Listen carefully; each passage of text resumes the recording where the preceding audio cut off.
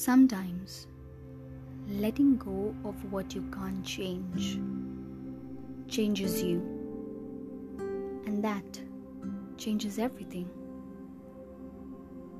We often hold on to certain things which are not important to us, be it thinking about the most disappointing moment in your life or a person whom you are dependent on.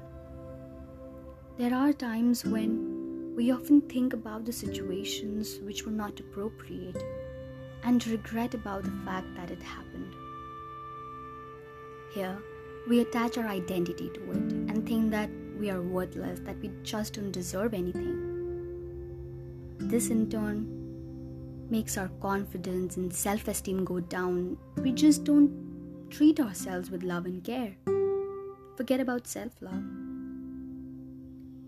This way, we start hating ourselves and we start feeling stressed out and we become more anxious about the smallest thing we do.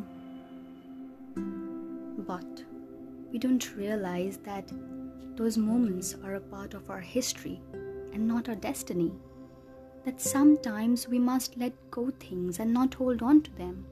That we must forgive ourselves and others and accept apologies as well, and not cling on to the past experiences. This is life. It is that hard. It is like when we complete one stage, the difficulty level of other stages increases, and facing them, crossing all the hurdles, falling and again getting up, and there will be times when we go off the track, but we ourselves can make us come back on that track. And all of this makes us a better person. Now this is cliche, but it is the truth that working in present and improving ourselves makes our future better than the past. Now this reminds me of a poem written by Carol A. Andrews, which says, "The earth spins like a rolling ball. Stars shine bright, then fade away. Darkness melts and turns to light. The sunrise starts another day.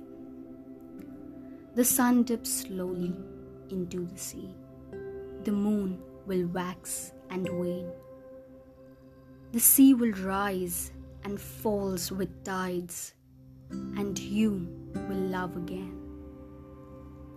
Nothing ever stays the same. Mountains changes with time, river flows, and lakes run dry. Salty tears will flood the eye. Healing follows after pain. A crush of grape becomes fine wine. And you will love again. Yes, you will love again."